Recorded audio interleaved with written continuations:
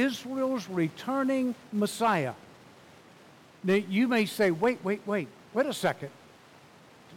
Didn't we just do Acts last week? Doesn't Romans follow the book of Acts? Well, according to the canon, yes. But chronologically, and that's how we're studying the Word of God in this study, it would be the book of James comes next. James is one of the earliest of the books that were written during that period of time, during the early Acts period of time. And we're going to show that this morning. The Pentecostal powers, the Pentecostal influence was still in effect during that time. The Pentecostal power still prevailed during this period of time. James, who is the author of the book of James, was not the Apostle James, because by this time that James has been beheaded. He's been killed. This James is the brother of the Lord Jesus Christ. Look at Matthew chapter 10. Matthew chapter 10. Chapter 13. Matthew, you'll look at Matthew 10 here in a little bit, but Matthew 13.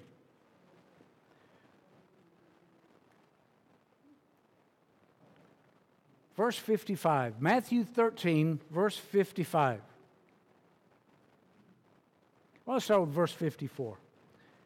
And when he was come into his own country, he taught them in the synagogue, insomuch that they were astonished, and said, Whence hath this man this wisdom and these mighty works? Is not this the carpenter's son? Is not his mother called Mary, and his brethren James and Joseph and Simon and Judas, and his sisters? Are they not all with us? So here they're acknowledging that the Lord had half brothers and half sisters. Look at John 2. Look at John chapter 2, verse 12. You say, well, why is this important? I'm going to tell you in just a second.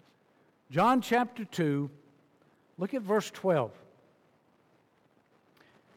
And this beginning of miracles did Jesus in Cana of Galilee, and manifest forth his glory, and his disciples believed on him. And after this he went down to Capernaum, he and his mother, and his brethren, and his disciples, and they continued there not many days. Look at John chapter 7, verse 5. John 7, verse 5.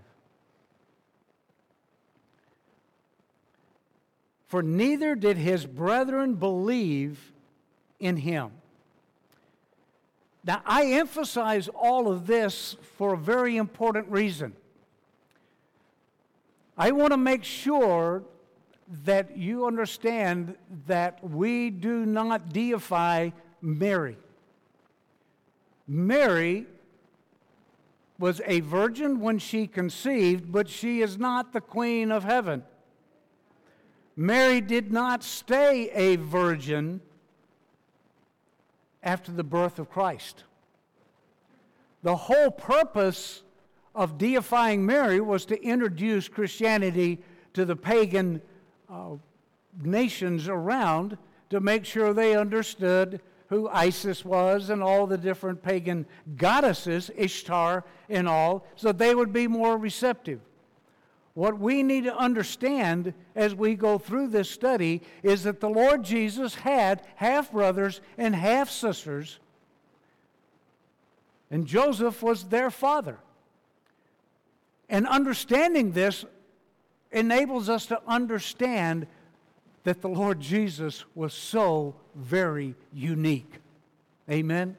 In his virgin birth.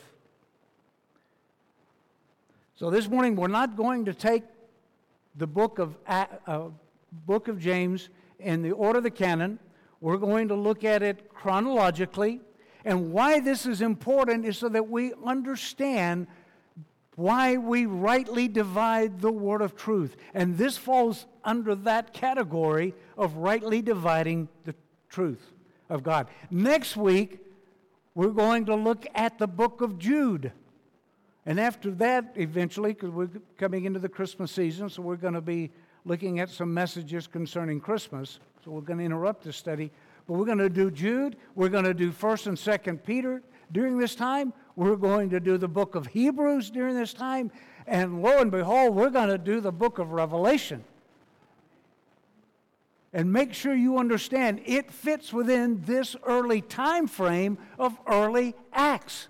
These general epistles fit in this early time frame. As if you want to study the book of James, you study it in the context of the Sermon on the Mount. Because that's what this is all about. It is closely related to the Sermon on the Mount. It has everything to do with his ministry, talking about James, to the circumcision, talking about the kingdom gospel, to the Jews. And you read it in light of the day of the Lord, which early Acts was talking about, the tribulation, the kingdom that they were hoping in. This is how the book of James makes sense. If you try to study, if you try to read the book of James, who is all about Israel's returning Messiah, if you try to read it and make it fit with the Pauline epistles, if you try to make it overlap, if you try to make it coincide, if you try to make it blend with the Pauline epistles, you're going to cause chaos and confusion.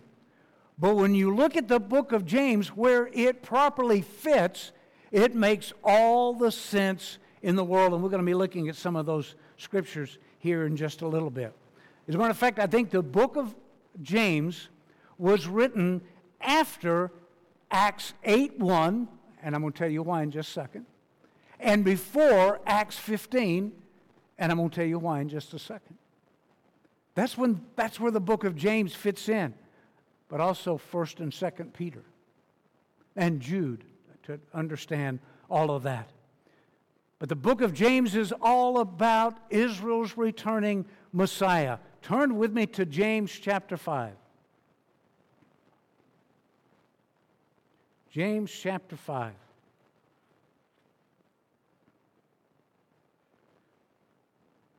Let's look at verse 7. James chapter 5, verse 7. Be patient, therefore, brethren, unto the coming of the Lord. Behold, the husbandman waits for the precious fruit of the earth, and hath long patience for it, until he receives the early and latter rain. Be ye also patient, establish your hearts, for the coming of the Lord draws nigh. They were entering the tribulation period. That's exactly what Peter had talked about in Acts chapter 2. This is that which was spoken by the prophet Joel. Everything that Joel talked about was the tribulation. They were entering into that period of time. This James, that was an elder in the church in Jerusalem, not an apostle, but an elder, he was fortifying that. He was supporting that. He was preaching during that time to the circumcision, making sure they understood what the kingdom hope was. The nation of Israel's hope, their promises, all concerned an earthly kingdom where Christ Jesus, what was promised to them as a nation, was a king to sit on his throne in Jerusalem, and all the blessings that were to be bestowed and poured out on the nation of Israel. And as those blessings just mounted and poured out in proof and signs of who the Messiah was, those blessings would then overflow onto the Gentiles. That was all according to Scripture.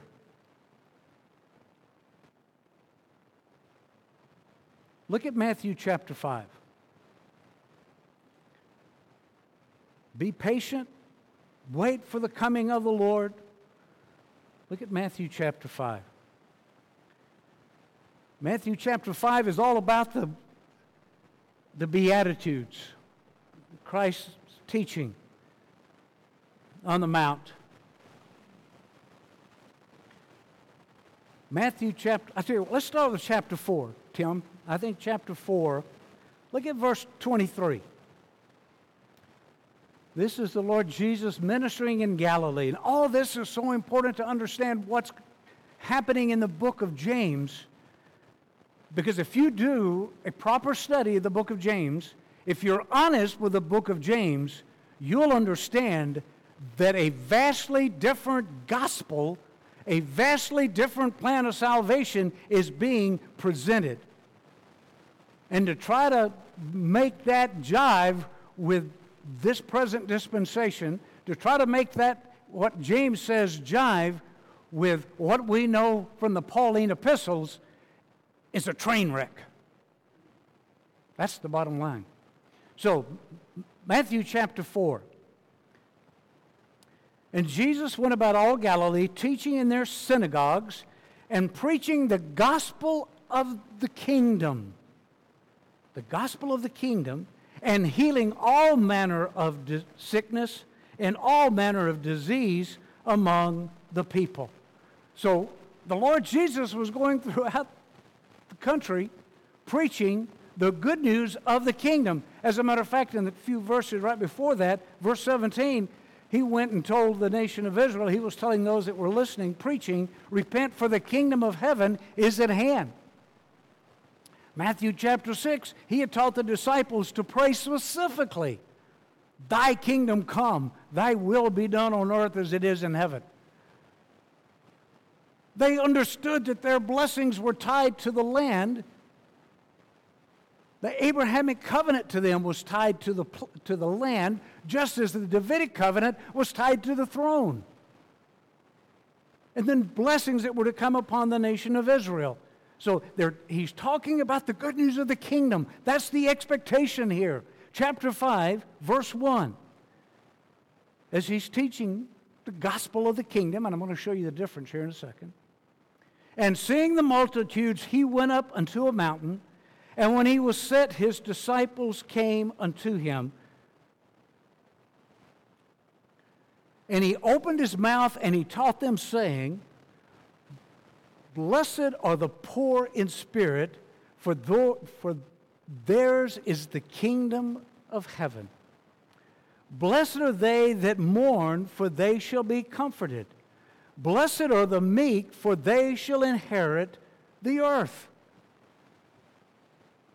Listen, body of Christ, one of the things we know from the Pauline epistles, that our hope, our calling, our position is seated where? In the heavenlies. That's where our citizenship is.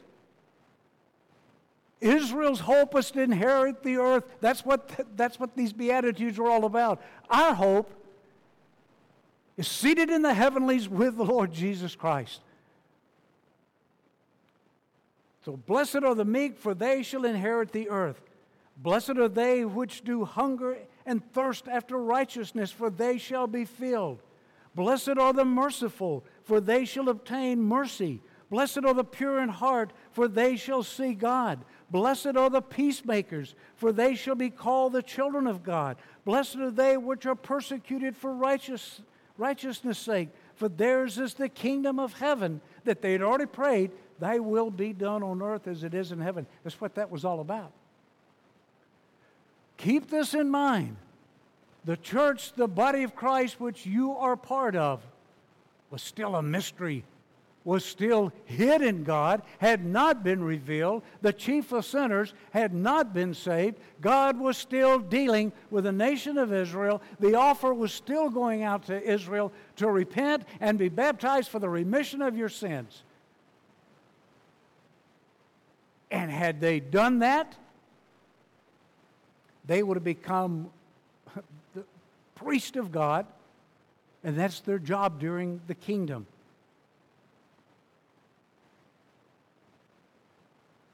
Look at verse 10. Talk about the tribulation period. Read this in light of the tribulation and the day of the Lord. Blessed are they which are persecuted for righteousness' sake, for theirs is the kingdom of heaven. Blessed are you when men shall revile you and persecute you, and shall say all manner of evil against you falsely for my sake.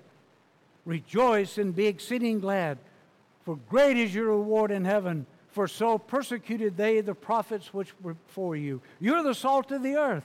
But if the salt hath lost its savor, wherewith shall it be salted? It is henceforth good for nothing but to be cast out and be trodden under foot of men.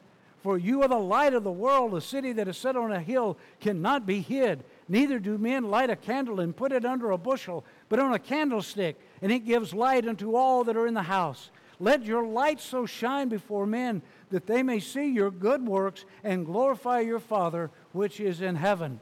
Think not that I am come to destroy the law or the prophets. I am not come to destroy, but to fulfill. For verily I say unto you, till heaven and earth pass, not one jot or one tittle shall in no wise pass from the law, till all be fulfilled. Wherefore therefore shall break one of these least commandments, and shall teach men so, he shall be called the least in the kingdom of heaven.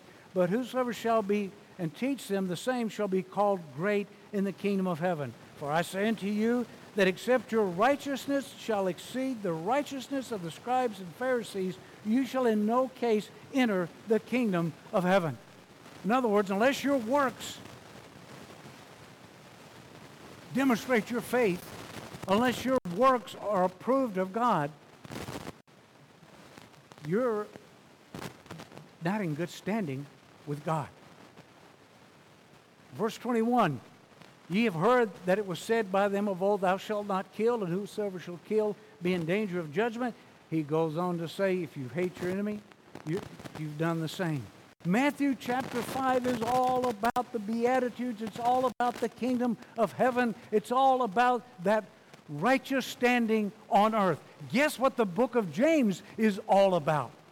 The same material, the same study.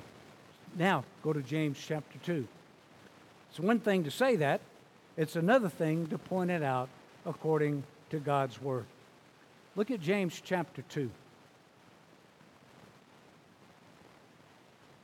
Starting with verse 5. By the way, when Christ was teaching them there in Matthew chapter 4, he'd go to them, he'd go to the synagogue.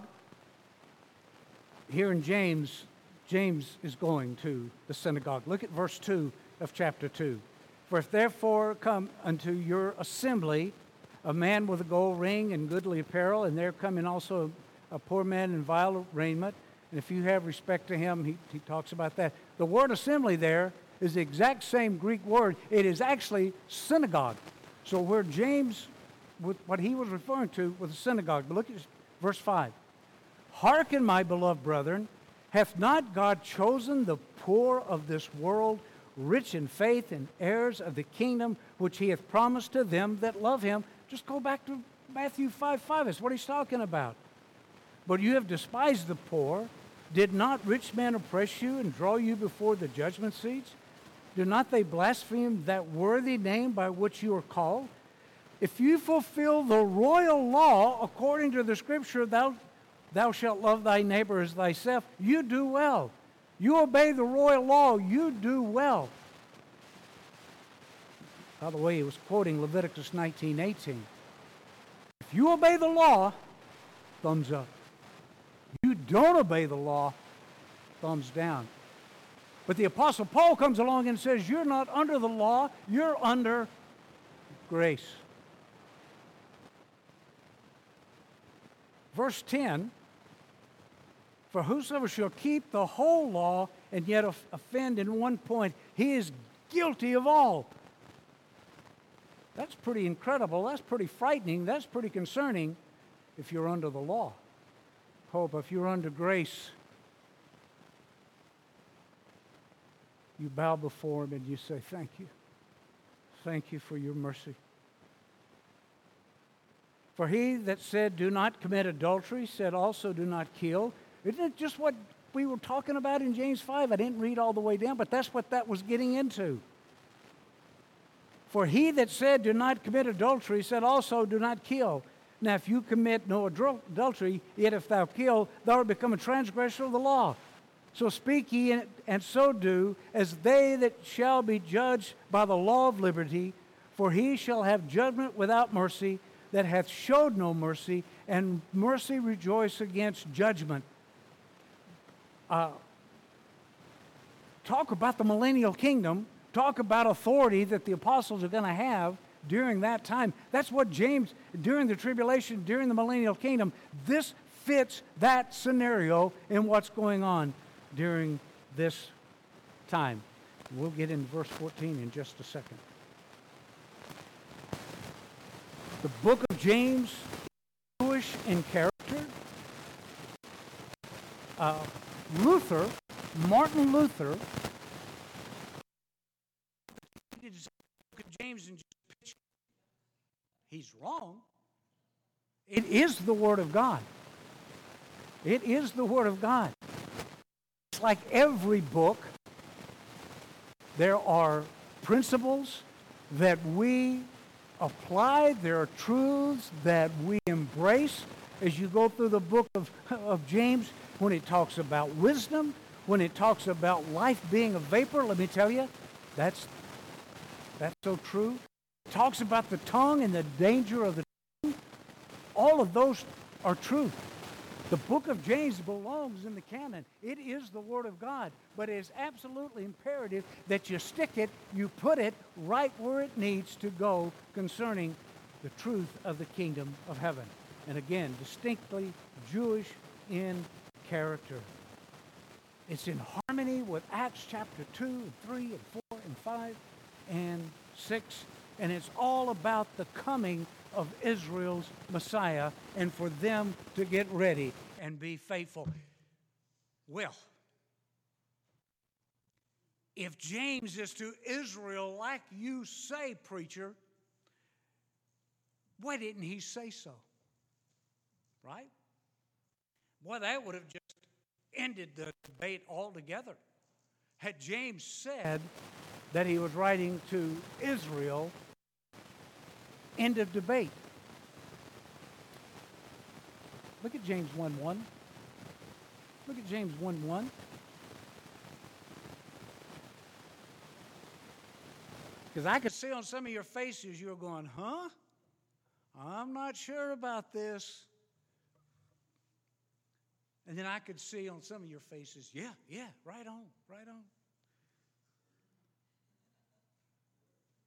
James 1:1, James, a servant of God and of the Lord Jesus Christ, to the 12 tribes which are scattered abroad, greeting.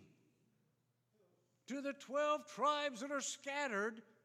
Look at Acts chapter 8, verse 1.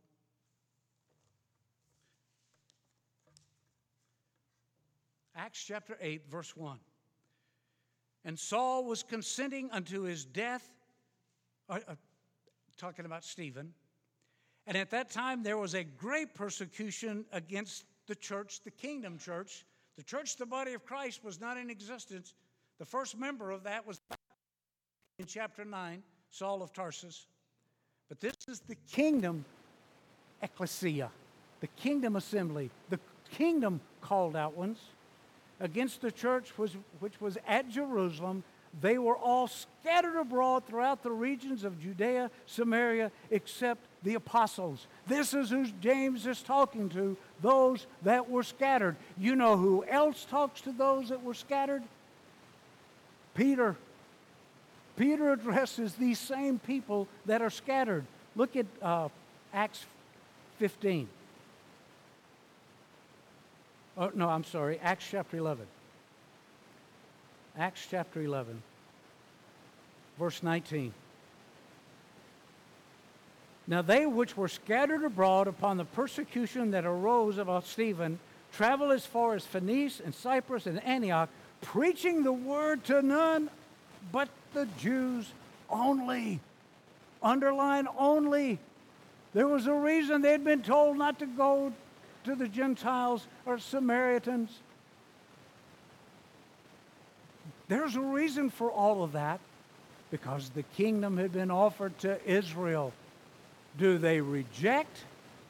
Do they accept? Well, we know what they did is they stoned Stephen.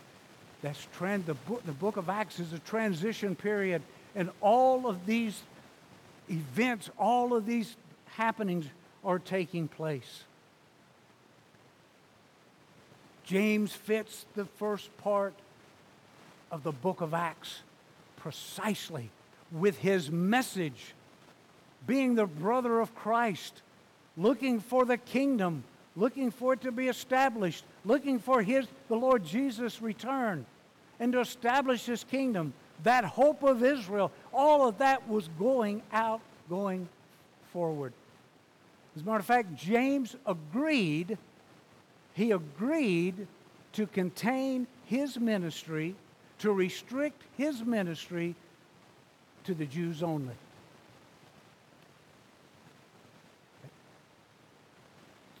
So I think he was a man of his word. He was keeping his message to the Jews only. You say, well, where did he agree to that? Look at Galatians. Remember, there was a group of Judaizers who were coming up from Jerusalem to Antioch and to other places, and they were coming into the churches that had been established in parts of Asia there, and they were coming up and they were saying, hey, you got to be baptized, you got to be circumcised, you got to obey the law of Moses, you got to. And Paul grabs Titus and he says, there's enough of that. I got to get down and tell them, cease and desist. And so you can read about it in Acts 15, but you can also, Acts 15 is the historical account of it, and there James tells that council at Jerusalem, those kingdom believers, those kingdom hopers, and remember it was to the apostles, they stayed there. Paul goes down,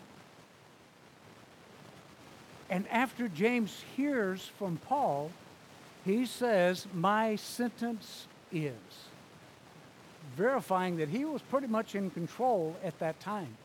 Peter had already done what he was supposed to do with the keys of the kingdom and had offered the kingdom to Israel. We already know what Israel had done.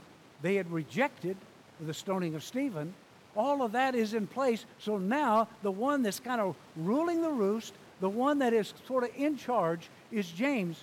And you know that by him saying, my sentence is, my declaration, my orders are. But look at Galatians 2. It's from Paul's perspective of what took place. Verse 6 of Galatians chapter 2, basically, Paul says when he went down and talked to them, they added nothing to him. But he preached that gospel, verse 2, that gospel which I communicated to them, that gospel which I preach among the Gentiles. That gospel, his gospel, the one he called my gospel. That's what he communicated. And he said, when he went down, they did not say anything to Paul about what he was preaching. They finally said, okay, just flee fornication. Well, okay. Don't eat any blood. Okay. Now, how many of you are planning on having a hamburger after church today? I'd say 90% of you are going to go and eat something with blood in it here in just a little while. That kind of tells you we're not under the law, we're under grace. Paul agreed because he did not want to be offensive, because later on Paul is going to tell the church in Corinth, it's okay. It's okay. I mean, getting mixed messages, you're getting clarification of what's going on here. But look at verse 7 of Galatians chapter 2. But contrariwise, when they saw that the gospel of the uncircumcision was committed unto me, as the gospel of the circumcision was to Peter, for he that it wrought effectively in Peter to the apostleship of the circumcision, the same was mighty in me toward the Gentiles. And when James and Peter and John, who seemed to be pillars, perceived the grace that was given unto me, they gave to me and Barnabas the right hands of fellowship, that we should go into the Gentiles, and they unto the circumcision. Only as they said, remember the poor, in the same which I was wanting to do anyway. It's in Acts we find that James says, we told them not to do this and this and this. Here Paul just says to remember the poor, and he says, I was going to do that anyway. Paul talks about the gospel of the circumcision and the gospel of the uncircumcision. Folks, if you don't hear anything else I say this morning, understand that that little preposition of is absolutely necessary to understand what's going on here. It was not them agreeing, Paul, you take the gospel to the Gentiles, and we're going to take the gospel to the Jews. It's not what it was saying. It was not to, it was of. Paul, you're responsible. You're the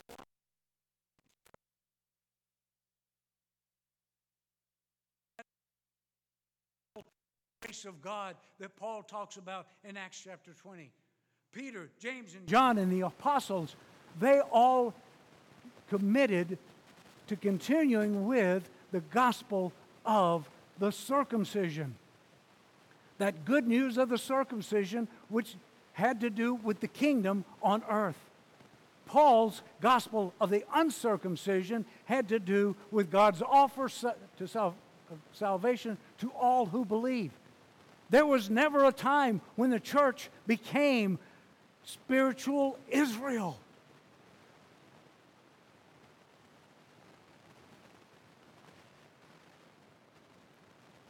So James agreed to contain his ministry. The gospel of circumcision with all the blessings promised to Israel. And the promises of the kingdom is there's going to be perfect peace, there's going to be perfect government, the desert's going to bloom, the animal kingdom is going to be subdued. Oh, you read about all the promises, it's just phenomenal. The fulfillment of the covenant to Abraham concerning the land, the covenant relationship with David concerning the throne, all that's going to be realized.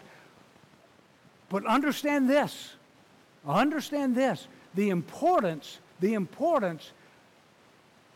of the kingdom being offered to Israel, with Peter being able to use those keys to the kingdom to unlock that offer, could only be done when the King, God incarnate, the Lord Jesus Christ, had died on the cross, was buried, and rose again. That had to take place in order for that kingdom to be offered. The Lamb had to be slain. The resurrection had to take place. That was an aspect of the kingdom that was absolutely true.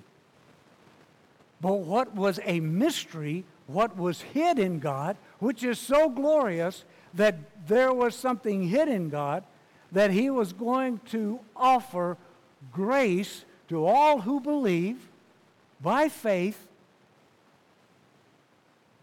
to Jew and Gentile, based on what? The death, the burial, and the resurrection of Christ Jesus.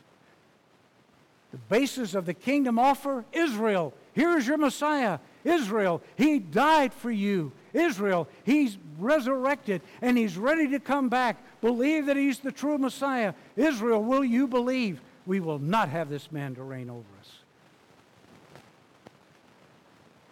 Judgment could have fallen and God would have had every right to do so. The tribulation could have started in earnest and God would have been prophetically correct to have done that. But what fell what glorious truth came down from heaven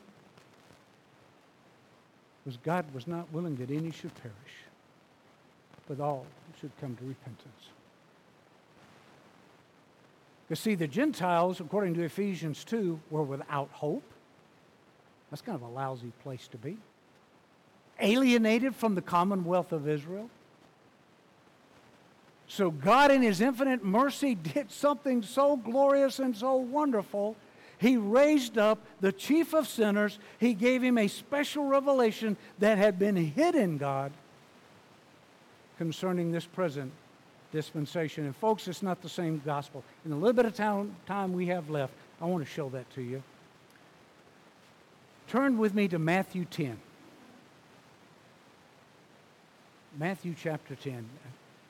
And hopefully this will kind of bring it all together, because it's so important that you understand these different ministries. And I can do it with a little bit of time left. Matthew chapter 10. Look at verse 5. And these 12 Jesus sent forth and commanded them, saying, Go not into the way of the Gentiles, and into any city of the Samaritans enter ye not, but go rather to the lost sheep of the house of Israel, and as you go, preach, saying, The kingdom of heaven is at hand. Don't go to the Gentiles. Go only to the lost sheep of the house of Israel. Let them know that the kingdom of heaven is at hand. What's imperative? That they believe that Jesus is the Messiah. Heal the sick, cleanse the lepers, raise the dead, cast out devils. Freely you have received, freely give. By the way, in the book of James, it leaves no doubt that if are any sick among you, let him call for the elders. Let that elder anoint him with oil, or her with oil. And does it say he might be healed? Possibly be healed? Shall be healed. Talk about the Pentecostal powers. Talking about the gift of healing. Talk about that. That's all there in the book of James. Those powers still remain. But anyway, cast out devils, freely you have received, freely give. Provide neither gold nor silver nor brass in your purses, nor scrip for your journey, neither two coats nor shoes, nor yet stays for the workman is worthy of his meat. In other words, get out and share.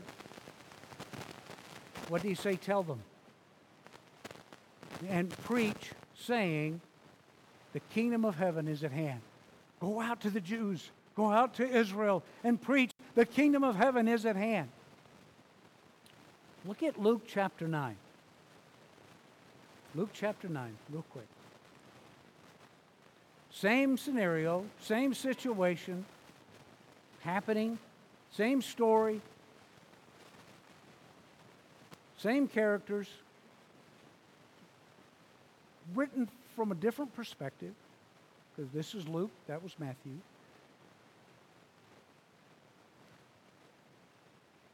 Christ had told them, go preach, the kingdom of heaven is at hand.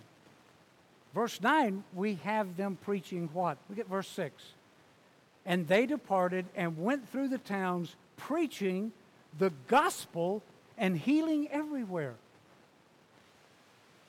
Now, in this present dispensation, what is the good news according to 1 Corinthians 15, 1 through 4? Put that up there, Tim. 1 Corinthians 15, 1 through 4. The gospel. Moreover, brethren, I declare unto you the gospel, which I preached unto you, which also you have received, wherein you stand. Verse 2. But which also you are saved, if you keep in memory what I preached unto you, unless you believed in vain. Verse 3. For I delivered to you first of all that which I also received, how that Christ died for your sins according to the Scriptures. Verse 4, and that he was buried, and that he arose again the third day according to the Scriptures.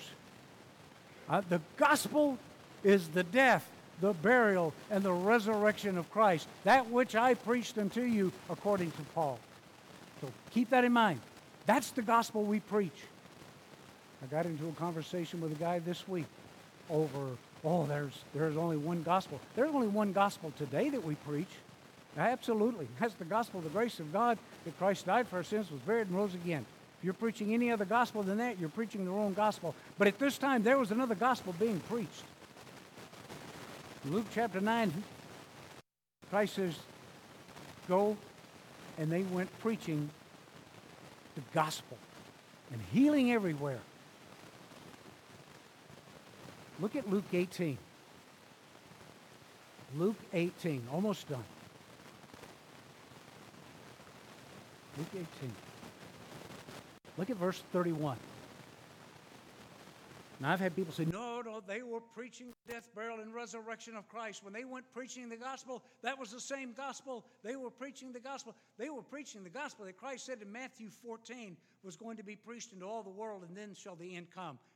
Matthew chapter 24, I think around verse 13, it's the gospel of the kingdom. This gospel of the kingdom shall be preached. That's what gospel they were sent out to preach. But look at Luke 18, verse 31. Then he took unto him the 12, and he said unto them, behold, we go up to Jerusalem, and all things that are written by the prophets concerning the Son of Man shall be accomplished. And he shall be delivered unto the Gentiles, and shall be mocked and spitefully entreated and spit on. And they shall scourge him and put him to death, and the third day he shall rise again. And they said, hallelujah, haven't we been preaching that all this time? Is that what they say? And they understood none of these things. Don't tell me they're preaching the same gospel. They were preaching a different good news. They were preaching the good news of the kingdom. That's what James was preaching. That's what Peter's preaching. What Jude was preaching. The good news of the kingdom is what God was going to do on earth with his nation of Israel, his chosen people. Just like in the book of Acts last week, there's a whole lot more. Maybe next few years we'll get to all that too. But here's the important thing to know. The salvation that God's word is true. You're called to study it, believer. You're called to be Bereans, to search the Scripture, to see if what I've said today are true and accurate. And I encourage you to do that. As I've said so many times, challenge your preacher. He does not mind. He will not get mad. He will not fume and fuss. He might hug you. He might pat you on the back. I might even say, you're right. That has happened. And I don't mind doing that. But here's the thing you need to know. In today's dispensation of the grace of God, God in his love and mercy is extending eternal life to all who believe. He is offering life eternal to all who by faith trust in the death, burial, and resurrection of Christ. You don't have to be Jewish.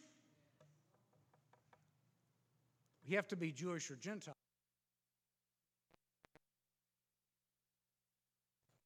But he's offering salvation based on that. Actually, that's not entirely true.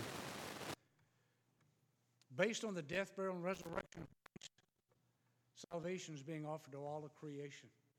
All of creation is going to glory one day in what he accomplished on Calvary's cross. Even the angels look into this salvation. Now, I don't speak angel, but I know they got to go, wow. Wow. Because as we sing Amazing Grace, that's something they can't sing. Ask Lucifer. You can. Amazing grace, how sweet the sound that saved a wretch like me. I once was lost, but now I'm found, was blind, but now I see. Let's pray. Father, we rejoice in that salvation that we have in Christ. Father, we rejoice in the truth of your word, and as we prayed last week, we pray again today. Help us to be students of your word. Father, I pray that not a single individual here will take my word for anything, but will become that Berean to search the Scriptures daily to see if these things be so.